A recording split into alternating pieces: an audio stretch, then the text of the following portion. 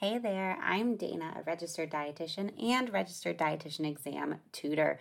And this is my podcast where we go over all of the questions that have been posted to my Facebook page, Registered Dietitian Exam Study Group with Dana, over the past week. And we not only chat about the answers, but why are they the answers, as well as answer any questions that students have posted on the page throughout the week. This is a weekly podcast, so be sure to tune in each week for new questions. And of course, I would love to see any of you guys at the live version of this on Sunday nights at 8 p.m. Eastern Time. So our first question we have is about if you have a 40-year-old male who's admitted to the hospital with stage 4 pancreatic cancer, which is what I see all the time working on oncology. He has significant amount of weight loss due to poor appetite throughout the chemotherapy treatment over the past 5 months. What would you expect to find on his nutrition-focused physical exam? So the nutrition-focused physical exam, what is sometimes the hardest part is when they're asking you questions about it and you do not kind of remember the different names of like the muscles and the fat pads and everything too. So definitely, if it's been a bit since you've done anatomy, I highly recommend you do a little Google search for like the nutrition focused physical exam. I'll also put a link to it on the Facebook page too. Or if you're one of the people who only listen to this podcast, just shoot me an email, danajfryernutrition@gmail.com, and I'll send it to you. But you want to make sure that you kind of remember the different names of the muscles and different things too, because how they'll get you on these questions is they'll be specific. They'll be like, where would you see fat wasting? Where would you see muscle wasting, right? And you want to be thinking about, okay, what is that muscle? Is that fat?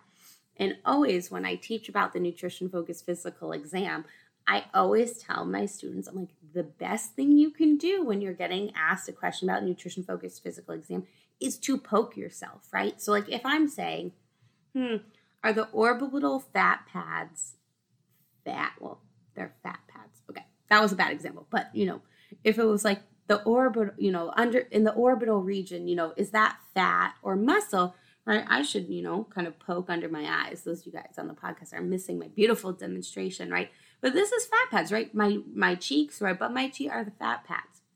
Versus if you kind of take your fingers, like pretend like you're like a little flight attendant to the left and right, put them, kind of follow your eyebrows down, like right behind your eyebrows, and you open your mouth, right? You can feel that muscle move. So that's gonna be muscle, right? Versus if you're talking about your clavicle and you're feeling, right? You're feeling the bone and then right underneath that, right? That's muscle. So it's sometimes hard to be like, is it fat or muscle? So like literally, right? Like kind of like poke yourself, grab it, like if I'm thinking about, my tricep, right? That's going to be, looking at my subcutaneous fat. Luckily, if you're on the live, you see I'm not malnourished. I know you guys were all worried. But don't be afraid to kind of poke yourself too, because when you're having a patient who's having, severe muscle and fat wasting, a lot of the time where you're seeing it first is you can be seeing it in the orbital fat pad. So looking at like those really sunken eyes, you're going to be seeing it in their temporalis muscles. So it looks like someone kind of took a scoop out of the side of your face. You're seeing their clavicle on their deltoid, right, which is their shoulder, right? My shoulders, I'm in a sweater, but my shoulder's nice and round, right? If you have someone who has severe muscle wasting, it's going to be very, very square. If we go back to my tricep, I'm going to be, so if you're following along on, you're pinching yourself while you're on the podcast, kind of, put your hand around your arm and then kind of just slide down with your thumb and index finger and you're pinching that skin. If your fingers touch or they're very close to touching, right, that's concern that you're not having enough fat stores, right? Hopefully we're all not malnourished. Let me know. I'll be your dietitian. So you want to be kind of thinking about, well, is that fat? Is that muscle? What does it look like too? And then they'll try to kind of trick you too. So remember, edema can also be a sign of malnutrition on the nutrition-focused physical exam. Because what you're thinking about for edema that's driven by malnutrition is from the albumin, right? Albumin is going to help with our oncotic pressure, which means it's helping keep things in place. Well, not things, water in place. And so if we're not able to have enough albumin, right, from malnutrition, or it could be, inflammation, liver disease, whatever reason, that can cause me to have edema. So the edema that's talked about on the nutrition-focused physical exam that would be with malnutrition isn't for someone who has renal disease or heart failure.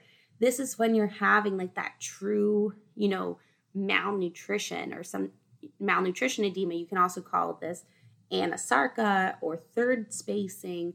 So just having edema alone isn't necessarily going to mean that you have malnutrition, but you want to kind of look at the whole picture. So on those questions, kind of thinking about, if you're doing your patient's nutrition-focused physical exam, how would you expect things to look is really, really going to help you out. Okay, next one, we got a math one, and I know you guys hate math, so definitely come to the math bootcamp class. We're doing that live on the 18th of October, or you can also get it on the record version on my website. But this student says, "Hi, I've been looking at this question for 10 minutes, which is always a great reason to ask it on the page, here to help. I can't understand, the explanation." So again, just because something has an explanation doesn't mean, right, that it is going to make sense for your brain. So as you're studying, you always want to make sure that you are leaving a question going, does this make sense for my brain? Because all of our brains work different. So if you're reading something, you're like, that doesn't make sense, ask it. So here's the question. It's off Pocket Prep. A cafeteria spent 51.3% of their income on food last month. The total food cost for the month was $4,322. What was the total cafeteria income for this? Right? So we have a few pieces of information. And so what we're saying here is we're saying we want to know what was the total income. And so I would start any math problem by kind of thinking about, what information I got. So I know the cafeteria spent 51.3% of their income on food. So if I kind of am writing that out, right, the money I spent on food, right, which is my $4,322, right, over the total income that I do not have, is going to be equal to 51.3%. Now, you can either do algebra on this, but I know a lot of you guys hate algebra, so I will share with you my favorite thing to do, which is just my cross multiplication, right? So 4,322 over the income of X should equal, right, 51.3 over 100. So if we cross multiply that, right, what we're going to be ending up with is that X is going to equal 8,424.95 cents. So remember, sometimes with these equations, right, it's not necessarily one that you need to be like, oh my goodness, like, what's the equation? Because if I'm telling you, my food cost, right, percentage, the percent of my income that went towards food was 51%, right? That's food cost over my income. So when we're thinking about percentage, it's parts of, right? So I always like to give the example, right? Because I live in Boston, and why is the rent so expensive here? Who knows, right? So a lot of the time, like when I'm talking with my friends and colleagues, everyone's like, okay, like we're always trying to spend less than 30% of our income on a housing. I can't remember if that's the regular amount. That's probably way too high. But anyway, so you're thinking about, okay, what I pay in rent over my, monthly income, if I'm doing monthly or annual too. So with the math, you want to make sure that you're kind of walking through it slowly. Okay. Then we got a great question, which is asking about a study tip over like an exam question. And this student was saying, anyone have any tips for studying for the exam with people with ADD or ADHD besides using timers? I'm not taking the exam until early next summer, they say, but I want to start early. So definitely too, my first piece of advice is to kind of make sure you're doing an evaluation of yourself, because from working for over 3 years with many, many students, I mean, I would say a good at least third of my students have ADHD or ADD. It means something different to everyone. So you always know yourself best. And this exam is really, really long. So one thing to remember, and that has worked well for my students, is especially thinking about exam day, you can apply for test taking accommodations for either of these conditions. And what I have had my students use it for is especially the extra time. It's just really nice to be able to take a break, do a lap around, kind of go to the bathroom, just for kind of to get, out of that space and come back. But you can also get a private room where if you are going to be annoyed and distracted by hearing people, right? Because there's people next to you, right? So you could hear them, rustling their papers, you can hear them breathing. If you know that's going to bother you, then you want to make sure you are requesting a private room. So that's kind of the first piece of advice of making sure you're applying for those test-taking accommodations. Even if you don't think you need them, they are a game changer. I have had a lot of students who the first time they take the exam, they don't use the accommodations. And then the second time they do, and it's a really big thing. So I always say across the board, for if you have any condition that can get an accommodation, get it. If you don't use it, great, but get it if you are eligible. The other thing to remember is, especially when you're studying, it's not going to work for you to do really, really long, chunks of time. So doing like 45 minutes is a great thing. But then also being task oriented, right? Just studying like saying, oh, today I'm going to study vitamins and minerals. What does that mean, right? Versus like for my students who are in my courses, and, like I think about the vitamin and mineral section of my course, the first thing they're doing is watching, right, the general review video. That's, like an hour class, and they're able to say, okay, I'm going to watch that, check that off, take a little break, come back. Then then it's like, do the quiz. Okay, do that, can take a break. Then it's going to be to watch the practice question class. Then do the study guide, then do the homework. So it's really helpful to do courses like the signature course where you're learning in a variety of ways and it's task oriented. So you can kind of assign yourself the task, say, I'm going to finish this task, then I can do something else. And that way you're not kind of in, a little hamster wheel too. But those are kind of general recommendations too. Of course, if we're working one-on-one, I can get a little bit more specific with you, but it just means something different to everyone else. So again, make sure you are, getting any documentation you need for the accommodations. And there's also a whole podcast episode about the accommodations too. So definitely check that out, but I'll put in the show notes of this episode how to get those accommodations. It's a really great one. Something to be doing. Okay, next one is from a student. She's saying, I got a similar question on my last exam, but wasn't sure how to answer this. So we have patient post-surgery after motorcycle accident. They present with low albumin, low sodium, and malnutrition. What are you concerned with? Volume overload, low volume, malnutrition, or infection? So, right, there's a lot of different options here, a lot of information. It's difficult, right, when there's so much information. So I can do my read through and then say, okay, I want to think about what are they giving me? Is there anything I can cross off? Is there anything I can do my squiggle? And if you come to any of my practice question classes, my squiggle is like could be, and that helps me from crossing out like things that could be the answer, because remember, we're looking for the best answer. So I don't want to be going through the answers and going, oh, that's it, 100%, and not looking at anything else. I do my squiggle to say, that's looking good, but let me make sure nothing below it's better. So, right, let's see. So we have the patient is post-op, right? So if any of you guys have gotten surgery, you know they load you up with fluids, right? So anytime you're getting surgery, you get a lot of fluids. So already I'm like, okay, trauma, got a lot of fluids in the OR.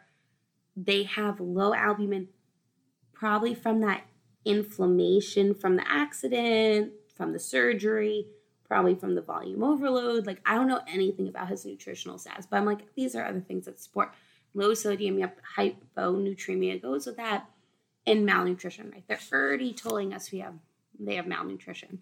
So then it's saying, what is our concern with? So I, as the dietitian, right, I already told you this patient has volume overload. So is that like my concern? I mean, I would be concerned about maybe I'm doing tube feed, maybe I'm doing TPN, so I'm going to do my squiggle. Okay. Low volume. No, this patient's volume overload. Cross that out. Malnutrition. Yes, right? My job is malnutrition. Yes. An infection. Always, right? But I'm not like, that's other people's concern. I'm not seeing something like high blood sugars, other things. So then I'm saying, I'm the dietitian. Is my concern more malnutrition or volume overload, when the volume overload probably has other reasons for it? So that makes it more of when we're thinking about, that the malnutrition would be my main concern here. Based on the information that they're saying he presented with malnutrition. Now, in the comments of this too, a lot of people were like, well, I would say more volume overloaded because, he's not necessarily like malnourished from the bike accident, but they're telling us he was. So if it didn't say malnutrition, like that he came in with malnutrition, I would do volume overload. So my order of what I'd pick would be malnutrition, because that's what I'm concerned about over everything else, then volume overload too. So definitely a tricky question. Next one is one for me that no one wanted to answer. I know I always scare you guys sometimes with my open-ended, but one of the things you'll notice is the reason why I like to do open-ended, and for any of my one-on-one group or signature course students, a lot of your homework is open-ended, is because especially as you're going through studying, I like you guys to learn. I don't want you to memorize. I want you to learn. So when you're seeing me write, define standardized recipes, something should come to mind. If your mind is blank, you got to go study that, right? Something should come to mind. And when you have that recall, that quick recall without necessarily needing an answer bank, when you get an answer bank, you're going to be like, wow, Dana, these questions are so easy with an answer bank. So standardized recipes are used in the kitchen, and what this is for is so you can very easily replicate the recipe again and again and again. So it doesn't matter, well, if I'm making it, if you're making it, if someone else is making it, the chocolate chip pancake recipe is always going to be good because everyone's following the same exact thing. I'm sure we've all been places, and I feel like this is always like the college dining hall, where it's like when that one chef is working, there's like, the pancakes are extra good. And if it's not him, they're not good. So it allows us to kind of have easy repetition, but also from an inventory management perspective, it makes sure like everyone's using the same amount of chocolate chips. And it also makes the workflow easier and stops you from like overusing the inventory as well too. The next question was about the different stages in alcoholic liver disease. And remember, they're very similar, right? Of non-alcoholic, it just depends the etiology, right? So you're starting out with fatty liver, then you're having, right, our hepatitis, then we're going into fibrosis, then we're going into cirrhosis. So the progression's the same. What differs is, like I said, the etiology. So if you're working with alcoholic liver disease, the M&T for it, right, it's going to be number one, avoid alcohol, right? High calorie, high protein diet. Versus if you're having non-alcoholic fatty liver disease, this is typically from overconsumption of calories. So like it's like more of our M&T's focused on losing weight, exercise, really healthy diet, but still, you have high calorie, high protein needs. So definitely want to understand the difference with that. Next one is the goal of HIPAA is what? A, to protect healthcare provider from malpractice lawsuits. B, to protect patients from potentially harmful treatment. C, to provide efficiency in sharing patient information. Or D, to protect patient information. And that one is going to be D, right? This is all about protecting the information. Next one, a poorly controlled asthmatic, right? So someone has asthma, has been admitted to the hospital with acute asthma flare, a long history of prednisone use, which nutrient may be at risk for deficiency. So what should come to mind is, right, anytime you hear zone, you should think steroid, right?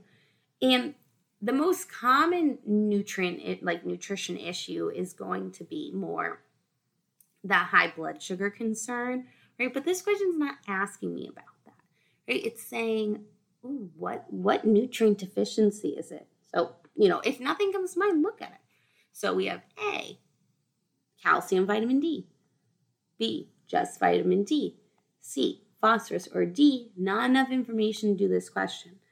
And remember, with our steroids, besides knowing that they're also going to raise the blood sugar up, you also want to know that they can also put you at risk for developing bone disease too. So you want to make sure that for your MNT in this one, you're thinking about, blood sugar control, but then also thinking about too, the risk of bone disease. Thanks for tuning in for this week's practice question review. Don't forget that we are doing these live on my Facebook page, Registered Dietitian Exam Tutoring with Dana RD, every Sunday at 8 p.m. Eastern Time, and I would love to have you join live. You can also head to my website, danajfnutrition.com, to find out about the latest classes as well as study tips and services. Thanks for tuning in.